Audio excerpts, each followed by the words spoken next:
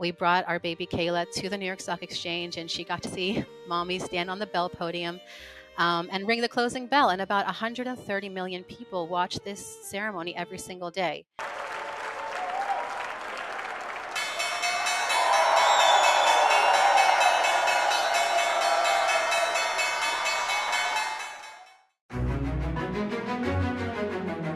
Welcome, everybody. This is Ordinary People with Extraordinary Stories. I'm Chana Weisberg, host of this podcast. Joining me today is a very special woman. Her name is Devorah Bachvili. Thank you so much for joining us all the way from Israel. Thank you so much for having me. It's a real pleasure. Thank you. And you're in Lud in Israel? Yes, I live in Shikun Chabad in Lud, yes. Wow. Okay.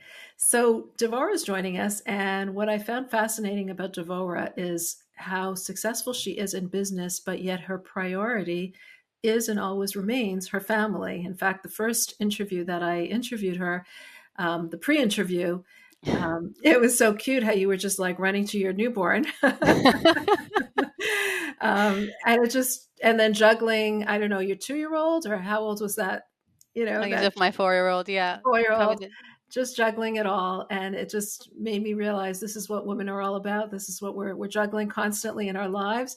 But I found your story very fascinating. So a couple of weeks ago, you were actually in New York at the New York Stock Exchange, and you were up there at the very big ceremony, the very important ceremony of ringing the bell together with the president of the New York Stock Exchange. Can you tell us a little about that? What brought you there and how did you get there? Sure. So, a little bit about me. So my background is in finance and economics. I was graduated from the University of Pittsburgh. I'm raised in Pittsburgh, Pennsylvania, member of the Chabad community, and my parents and most of my siblings still live there.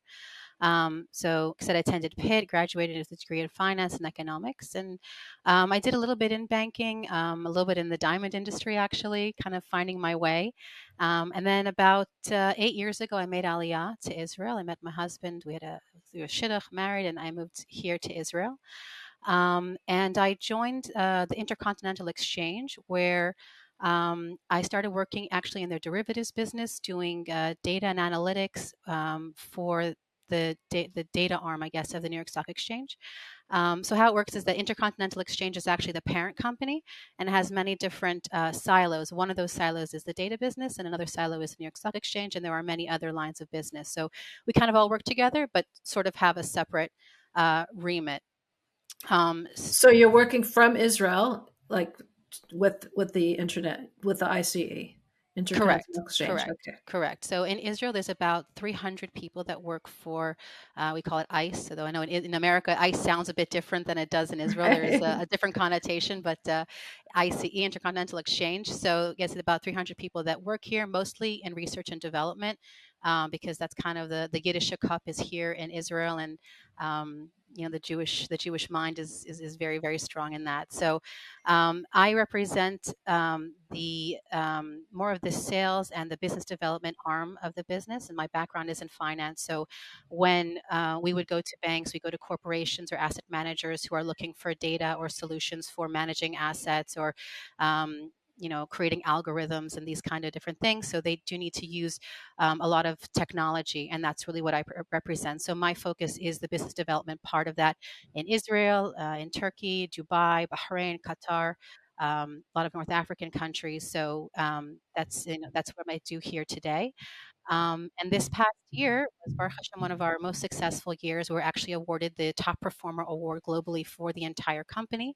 And with that, it was kind of cool. and with that came the honor that is given to the top performer globally is to ring the closing bell at the New York Stock Exchange.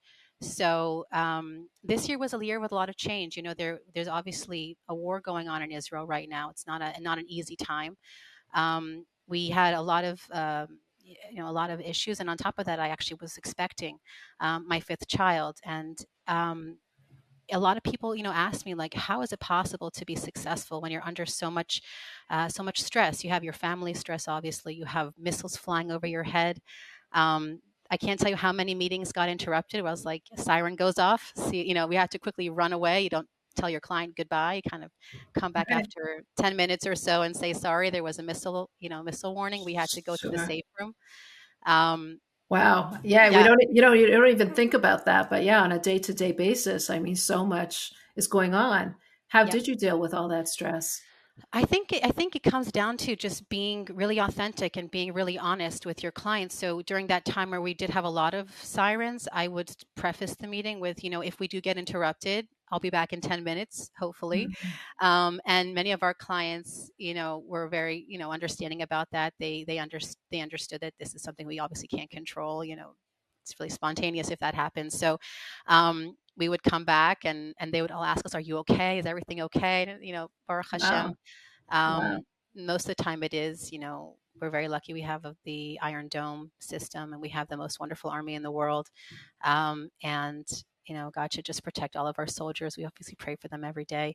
Amen. So, yeah, it wasn't an easy time. It really was a difficult year. And on top of that, of course, like I said, I was expecting. So I knew that I'd have to go on maternity leave at some point. So we really only got about, 10 months out of the year to work. And with all that, we were able to succeed, the targets that set by the company by a huge amount. Um, Wow. yeah. And with Amazing. that was that honor. So when they told me, listen, you're going to be given this award to ring the closing bell, I almost didn't want to go because I have a 2 month old, and I was thinking to myself, how is it possible to, travel from Tel Aviv to New York, and it's a schlep. It's also winter in New York. It's very cold. Right. Um, and I was thinking, how are we going to make this work? And really, the only way it can work, I think, is if you have a very supportive environment. And my husband is 100%, 120%, how many times my partner and everything that I do. And he said, let's fly together. Let's go together. We'll take the baby with us.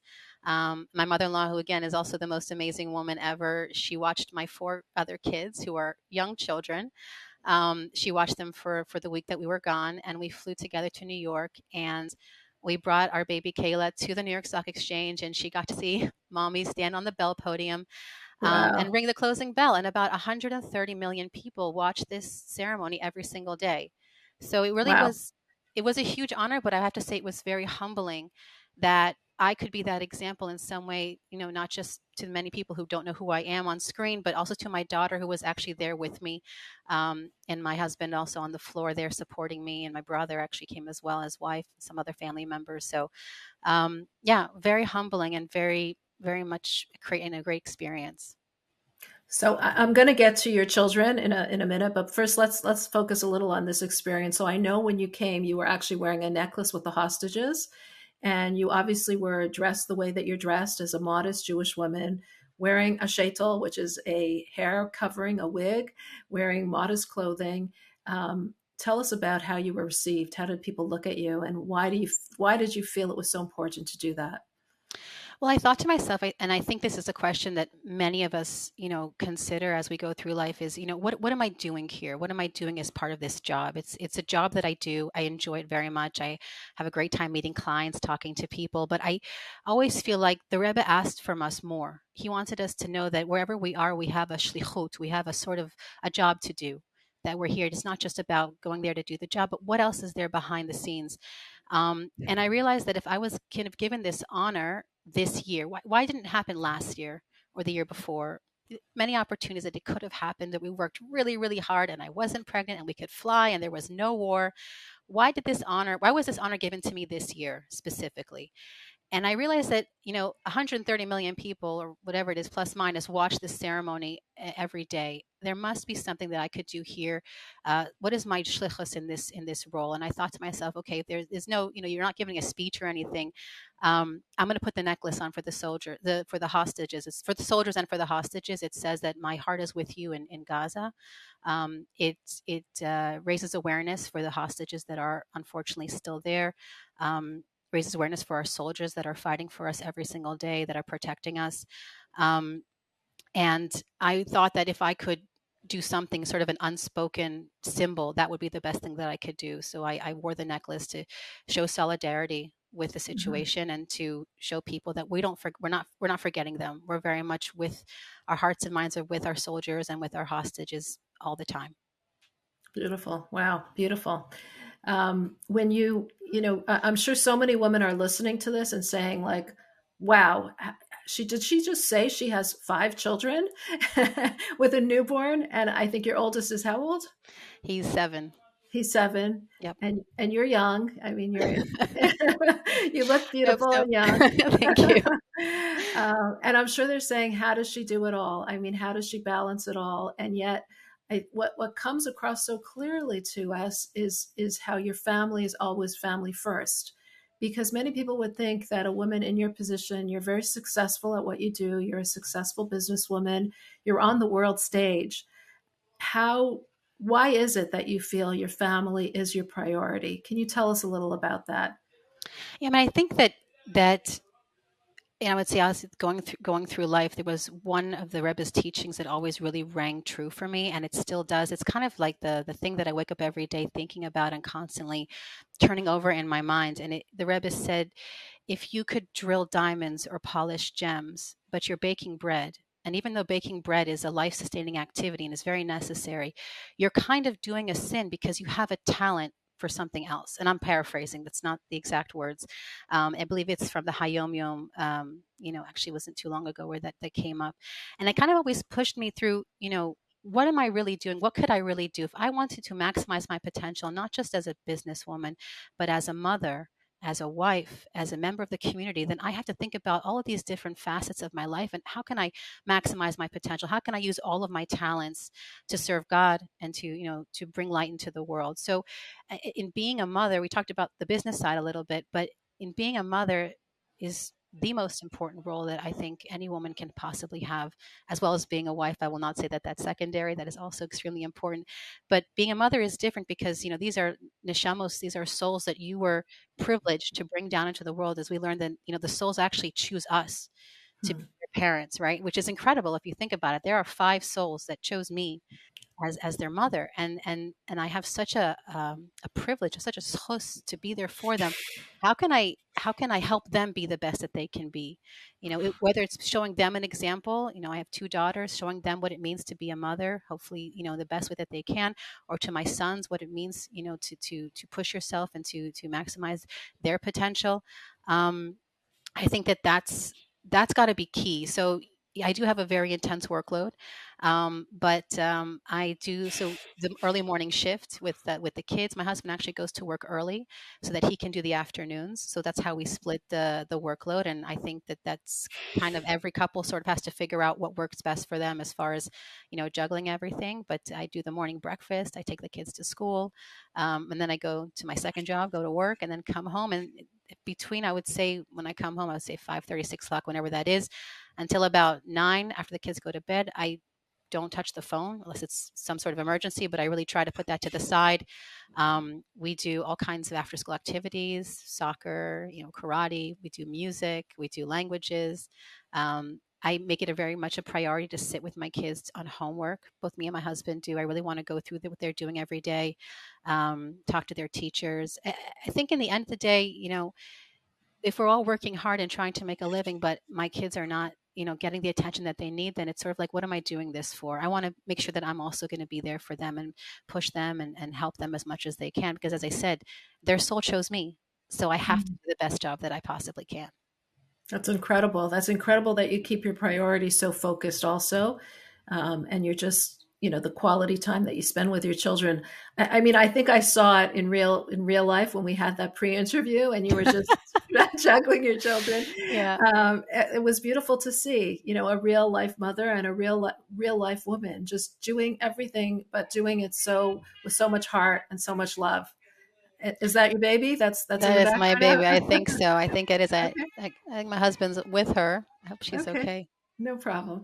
And you also in that interview, in that pre-interview, you were also talking about how you cook with your children and you make nutritious home cooked meals. It sounds like Wonder Woman. I don't know if it's Wonder Woman. I think everybody has to choose what they can do and what their priorities are. So I Right. actually once saw a really great quote from I think a CEO or a very high executive on LinkedIn. She said, "Anything that doesn't create memories, outsource to Mhm. somebody else." Mhm. So I love to cook. So I cook with my kids. We make homemade donuts. We do all kinds of fun stuff that creates memories for them, and I think that that's important. So I do that. We do fresh challahs. We make little challahs for everybody on Fridays.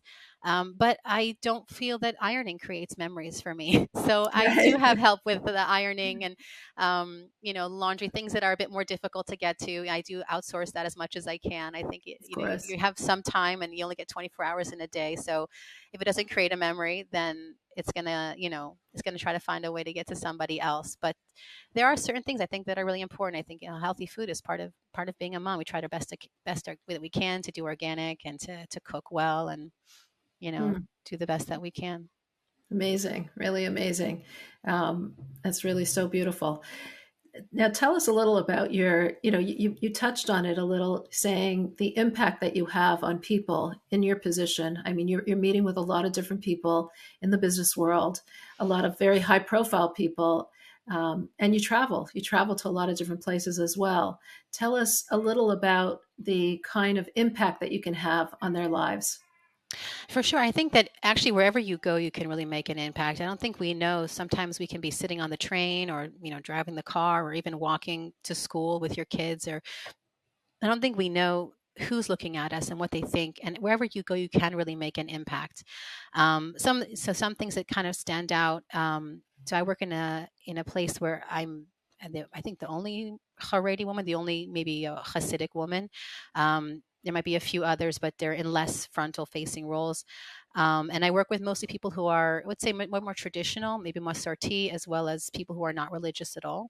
And when I first joined the team, I think there was a lot of hostility. People had expectations that, she's religious, so she's going to tell us, how to change our life. She's going to tell us that we're not living life the right way.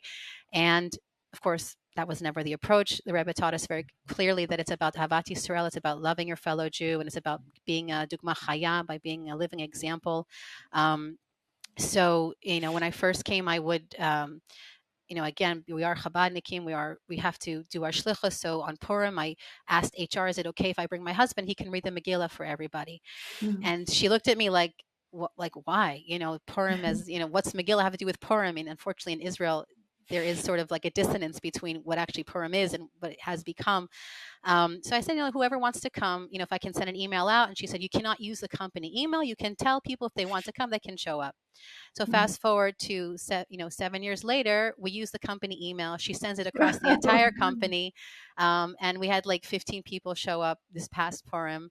And in fact, I think And what brought that change? It was just your attitude, how you approached it. Like how did you get them to change their mind like that?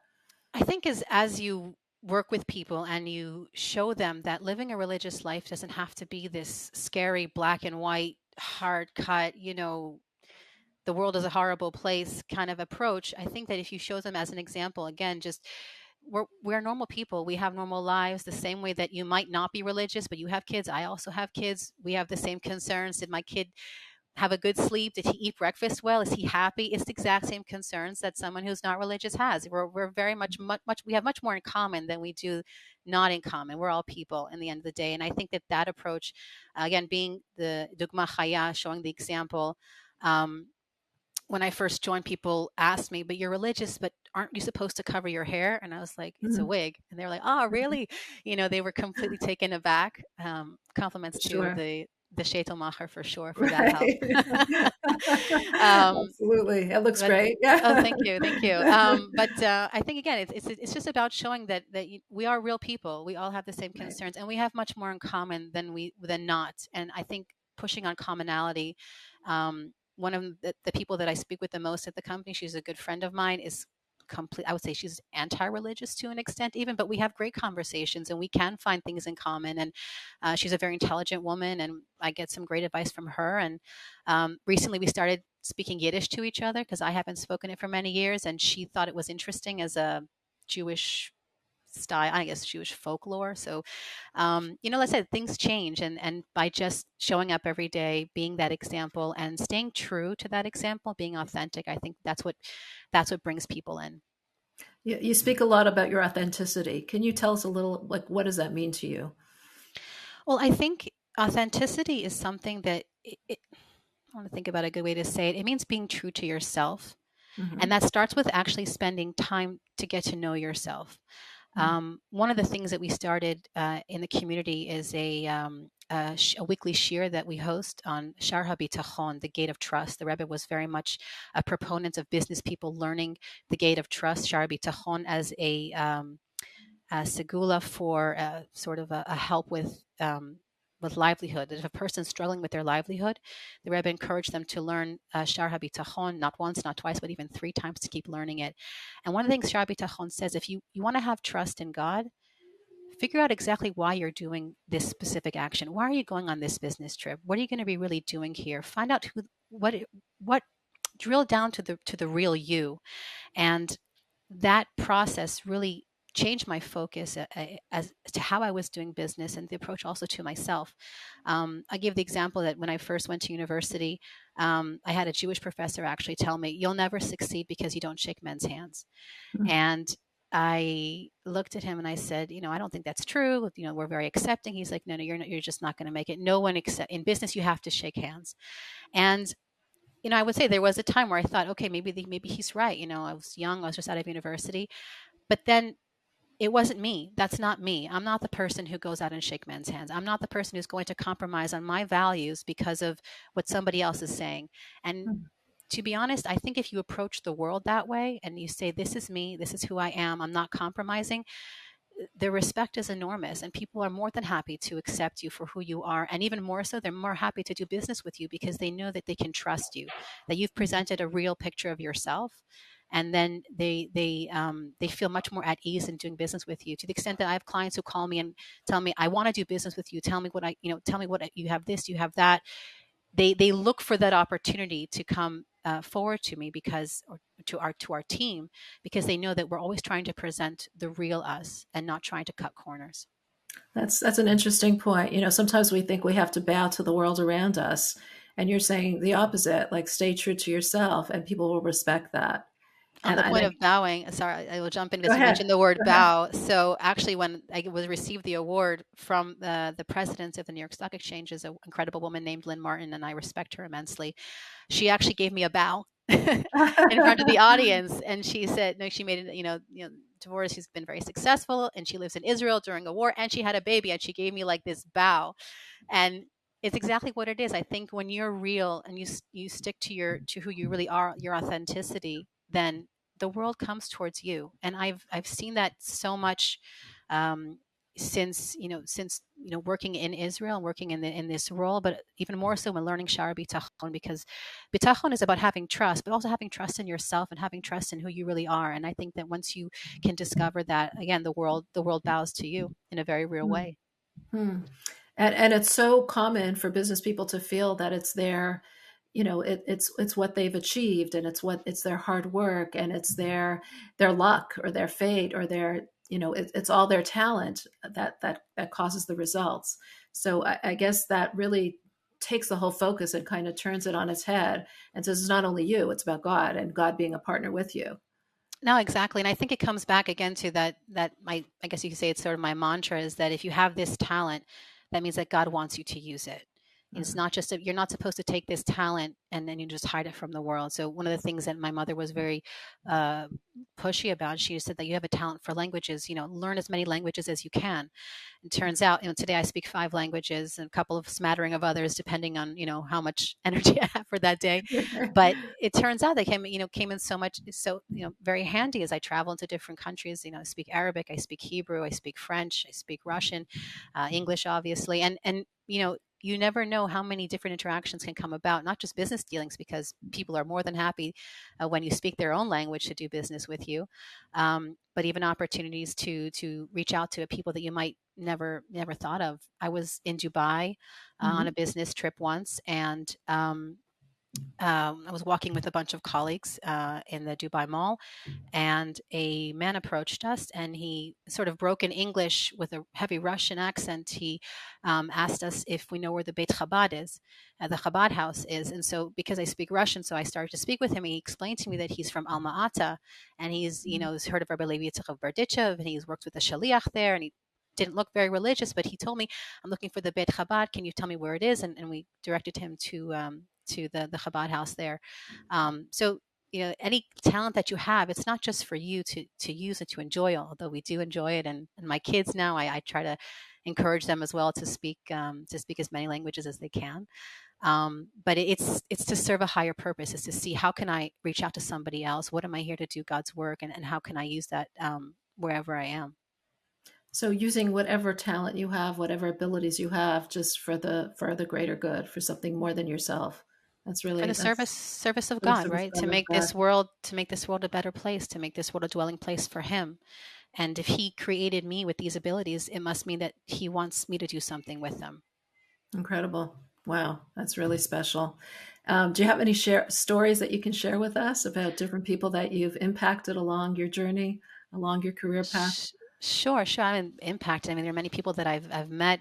We had a great story that I love to tell. Was again, I was in Dubai for a conference. It's a conference where all the Middle Eastern banks get together, and it's huge population. You said from Qatar, from Bahrain, from Saudi Arabia, and all the all these banks come together in Dubai, and we were kind of chatting with people, talking, and this man walks up, and we started having a conversation.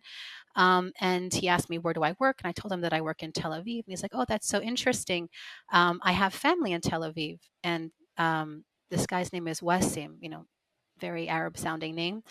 And I said, oh, really? From where? He's like, well, my family is the Mizrahi family from Tel Aviv. And I said, really? Wow. And this guy works in Lebanon. He's works at the Lebanese bank. And I said, okay, well, tell me a little bit more. And he said, well, yeah, so my grandmother was actually Jewish, but I'm not. I'm Christian. I'm a Mhm. Christian, and I live in Lebanon. I said, okay, is that your grandmother from your father's side or from your mother's side? And he thinks for a minute. He says, it's from my mother's side. I said, well, Wasim, just so you know, according to Jewish law, you're actually a Jew. And he looked at me and Wow. said, oh, that's very interesting. Um, he said, but I'm very Christian. I'm like, okay, okay, that's fine. But I was laughing with my colleague. One of my colleagues came from London who is not Jewish. And I said, just our luck, to find within this entire huge conference of hundreds of people, like probably the one other Jew um, walking around this conference. Um, so you never know. Maybe we were there to tell this guy that he is in fact a Jew, and I don't know what he did with that after that. But that was a good story that we like Wow. to tell. Yeah. Wow. That's beautiful. How about people's reaction to you as a religious? I Sorry. mean, you're in a field where there isn't a lot of women, and especially religious women. How do people react to your obvious modesty? And you spoke about not shaking men's hands. Is there like what is the reaction that people have towards you? I mean, in general, it's super positive. I mean, a great story. I went to, I guess my Jewish colleagues are more scared of the fact that I don't shake men's hands than the clients themselves. I once went to Vienna to visit, excuse me, the very senior director of one of the largest banks in Vienna, and the kind of the analyst, kind of the lower ranking guy comes to meet me at the door, tries to shake my hand, and I say, pleasure to meet you. I don't shake hands for religious reasons, but very happy to meet you. Kind of which is like my catchphrase, and then kind of just move along. And he said, okay, that's fine. And then he directs me to the boardroom where all of these senior directors are sitting. I am the only female, and in this room full of other senior executives. And this guy walks in and he says, "This is Devora. She's from ICE, but don't try to shake her hand because she's religious and she won't shake." And so he did the work for me. He was just, I never had to go in. There was never an awkward conversation. I sort of just laughed and I said, "Thank you very much for your help," and you kind of just made it, a pleasant joke. But um, again, the world comes to you when you approach it with authenticity, and not trying. I know some people who make it more awkward or say that I have. I'm not feeling well, or they try to make some sort of, go around for not shaking hands. But the truth is, it's because I'm religious. I won't shake Mhm. your hand because I'm religious, and that's it. Take it or leave it. Um, And the world respects that by and large. Absolutely, absolutely. Again, another great story was I was visiting one of the senior executive of one of the banks in Turkey in Istanbul, and again, the gentleman goes to reach for my hand, and I kind of give him a little smile. Nice to meet you. I don't shake hands for religious reasons, but it's a pleasure. And he looks at me and says, "Oh, which religion are you?" which is the first time I've had that question. I said, "Oh, I'm Jewish," and he says, "Oh, me too." I was, and he Wow. tells me, yeah, and he tells me I went to Talmud Torah. I went to Jewish day school in Izmir, which was traditionally a very Jewish city in Turkey. But tells me his whole life story and how he's, moved to Istanbul, but he's still Jewish and he goes to the holidays. And I said, okay, would you like me to put you in touch with the Chabad? Oh yeah, sure. I'd love to talk to them. So, you know, Wow. you really, from that conversation, find somebody else who might be interested in sort of exploring his Jewish roots and finding out a little bit more about, his heritage and his identity as a Jew. So Hmm. again, I think approaching the world with authenticity and seeing that the world will come to you and the success Mhm. comes after you when you approach the world being real. Incredible. How about closer to home with your colleagues, with some of the colleagues, with the women who are at work with you? Have you had any discussions about Judaism? Yeah, for sure. I mean, many of them will come and ask questions about Taras Mishpacha, which is, is something that they might feel less comfortable That's going to a rabbi about family for purity. the family purity or the laws of Yeah. mikvah, right? Thank Hmm. you. Yes. So they had this impression that if they go to ask a rabbi, he's going to be very strict and maybe he's going to give a very religious answer. But because I'm sort of normal and in the normal environment, it's easier to approach. So we've had many discussions about family purity, taras mishpacha. Um, Another really great example was so every Pesach we try to get shmora matzah. Like the Chabad in Israel, it has these like small boxes of like three matzahs just to give for the first night. Well, in Israel there's only one night, but the first seder. Um, um, to try and encourage people to do the seder and to have matzah, because you'd be surprised there are many people in Israel who on Pesach they might have on Passover they might have a family dinner, but they might not actually have matzah at the table. If they have matzah, maybe it's the machine made, kind of square matzah. So we know the Rebbe was very much a proponent of shmor matzah, which is the matzah of faith and the matzah of healing. So it was for many years, my husband and I would bring these small matzahs to work and these small boxes and we'd give it out to whoever wanted. And there was one year, I think it was actually this past year where I was probably about 5 months pregnant. I wasn't feeling great. So I was kind of, taking a bit of time off. And my colleague who was more of a traditional, yeah, I wouldn't say he's super religious, but maybe keeps Shabbat. And he came to me and said, Devora, you didn't bring the matzahs this year. I said, I'm just not feeling, I've been not feeling so great. And he said, don't worry, I got it. And he went to his Chabad house and he asked his shaliach for matzahs and he brought them to work and he made sure that everybody got matzahs that year. So Wow.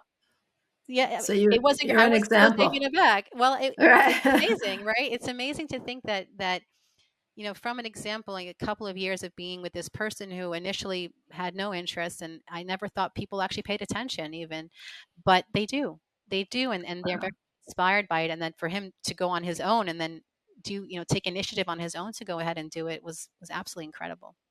Wow. Incredible. Devora, do you mind if I share with our readers how old you are? Okay. So you're 32 years old. You have five children from the ages Correct. of newborn to 7 years old. You're a successful businesswoman. You're not only a successful businesswoman, but you bring Torah and Judaism and outreach to your workplace. So you're impacting so many people with whom you interact. Um, I'm sure a lot of our listeners are just thinking at this moment, like, how does she do it all? So many children, so young in age, so close together. She's young. You have a certain maturity about you and a certain confidence. Can you give us the secret? Oh gosh, I think it's a lot of prayer for sure. I think as women, sometimes there is the notion that we might not have this obligation to pray the same way that a man has to go, to shul. He has to go to synagogue and pray 3 times a day and make sure that he's there. And sometimes we don't have that obligation. So maybe sometimes we lose touch with that sometimes. And I've mentioned to a lot of my friends and that I think it's important for us to pray because as women we have such an ability to connect with God even on an informal level. So a lot of prayer for sure. Mm. Making sure that just to carve out, even if it's just 5 minutes, there's a great siddur, a great prayer book that I recommend. It's called Tehillat Nashim, which is it's the Chabad nusach, the Chabad way of praying, but it's kind of split up into different tracks if you have how much, depending on how much time you have. Yeah. So I super recommend that, because some days I've only got 5 minutes, and maybe some days I got 20 minutes, but at least I've gotten something in. Um, I also think it's learning, constant learning. So we started, when I feel like after COVID, we started this shir, this weekly class for women on Shar HaBitachon, on the gate of trust, because it was really important after COVID to kind of revitalize and to bring back the idea of trust. So constantly learning, constantly um, creating community. I think reaching out to others. The more you give, I really think the more you get back. It sounds cliche, but certainly I see that we started hosting this year of the class. I think we saw a lot of blessings from that. One of my friends was having a difficult time. She asked me if she can host this year at her house, because she wanted to have a little bit of blessings rub off on her, and she started hosting it. And it's really created a community of women that are trying to get better, to improve in their service of Hashem, in their service to themselves and to their families. So definitely prayer, community, and then I guess the most important thing is in anything is just creating a supportive environment. So I think today, we always love to look at the women and say, "Oh, she's a Wonder Woman. She's got it down. She's Power Woman." But really, it's from my husband. I mean, my husband Mhm. has been with me every step of the way. Um, when we were dating, I told him, I said, I love to cook, but I'm not going to be in the kitchen all day long, like unless it's Friday, I guess I can do that. But this is kind of the career that I have envisioned. I have a goal, I'd like to have a startup one day. I'd like to, create a new product, bring something to the world that's different. And he said to me, I'm 100% with you. And, without him, supporting me and being there, and just being the incredible partner that he is, like obviously none of this would be possible. Again, my mother-in-law, who is an incredible woman, helps us out a lot. My sister-in-law, who's here as well. My father-in-law, who's here. All of my family's in the States, so I don't have them physically here helping me. Although verbally, of course, they're very supportive. But you got to have a supportive environment. You have to have somebody who's willing to commit with you, and to be that partner. And he is 100% there. And when I rang the bell, it was important for me that he was there as well, because my success is his success. It really is. It's our success as a family. Hmm. And that's how we approach the world. It's me and him against the world, and that's just what it is. We're partners. Beautiful. Last question, and this isn't going to be what stocks we should all be buying at this point, even though I'm sure everyone's I want to wondering get that. clearance for Do that. you have any tips with that? uh, Check the official ICE website for the information. But what vision do you want your children? I mean, God willing, in a few years when your children are bigger, they're grown up. What vision do you want them to have of you as a mother? What do you want them to remember of you as a mother? You said memories are very important to you, so I'm just curious. What would you like them to think of you as? Well, I want him to be that kind of person who creates, like I said, creates those memories. So being there with them for all of their experiences, whether it's cooking for Shabbat, or having challahs, and making sure everybody has his own little challah in the shape that he wants, because everybody has a different shape, or sitting them with their homework and on their different exams, and encouraging their curiosity, I think, is a big part of it as well. I love learning. I love exploring things with them. We read together all the time. We talk all the time. I want to be that example that when in the future, when they get older and maybe they understand a bit more, is that this is my mom, but she's always going to be available for me no matter what. Any question that I have, I can feel comfortable to ask it from her. Um, I make it a policy to never ever lie to my kids, not even like a white lie. We say, "Oh, just tell the person at the door that mom's not home." I definitely think that honesty, as we mentioned many times, authenticity, being real, that is so important with children. They 100% know when you're kind of skating around the truth. And I am very, very honest with them about the situation, that war situation, obviously appropriate to different ages. You make sure that that's correct, but being very honest with your kids, and knowing, and they should know that whatever you tell them is going to be 100% true to the best of your knowledge. Maybe your knowledge is not limitless, but you're always going to give them what to the best of your ability. Mhm. And then they know that they can rely on you and to be that Mhm. kind of stable foundation for the home, and ultimately that the home is that safe place where they can come back to. And when they have the home as a touchstone, then they're free to go out into the world with a strong foundation. And I think that that's ultimately what we all want from our kids. Of course, to be a chassid, yireh shamayim, a lamdam, to be a follower of the Rebbe, to be God fearing, and to be and to be knowledgeable. Of course, these are the things that we want from our kids. But at its core, it comes from a solid foundation of that's steeped in truth. And I think that that's what I try very hard to create, and my husband and I try very hard to create together. Beautiful. Thank you so much for joining us, Devora. This is really so inspiring to hear your words. And it's inspiring to see your perspective and your priorities that are so well, maintained in everything that you do. Last thing, you must be a very organized person, are you? I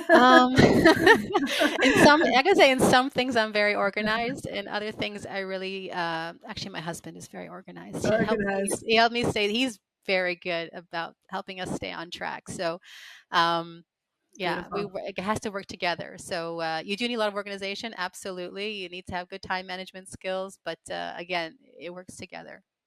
Right. Beautiful. Thank you so much. Thank you for joining us, and continued success in your business endeavors and your career endeavors, as well as in your most important endeavor of raising your beautiful neshamos that actually chose you to be their mother. So thank you so much for joining us.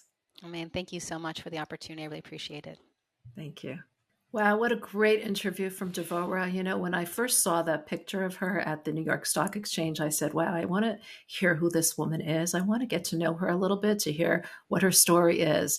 And at our first preliminary interview, when she was just telling me about herself, and when I saw her with her children and holding her newborn and just giving them the priority that they deserve, I knew that this was someone who I wanted to interview for all our listeners. I think, Devora, what struck me about her interview is how she says her children actually chose her, their souls chose her, and how that is going to be something that is something that she always remembers in parenting her children, and how she wants to provide them with the memories that are lasting, the memories that give them a foundation. So here we have this woman who is so out there in the world, such a success in the business world, yet remains her priority remains her children and her family, because she knows that that is what ultimately is the most enduring. And that's what I found truly extraordinary. If you enjoyed watching this podcast and you'd like to see more podcasts, please make sure that you are subscribed. You can find us on chabad.org/extraordinary. We are also on all podcast platforms, streaming platforms. Make sure that you subscribe to us and that you can then get to hear the next episode that drops. Thank you so much for watching. We'd love to hear your comments. We read all of them, and it really inspires us when we hear back from you what you enjoyed and what you'd like to see. Thank you again for joining Ordinary People with Extraordinary Stories.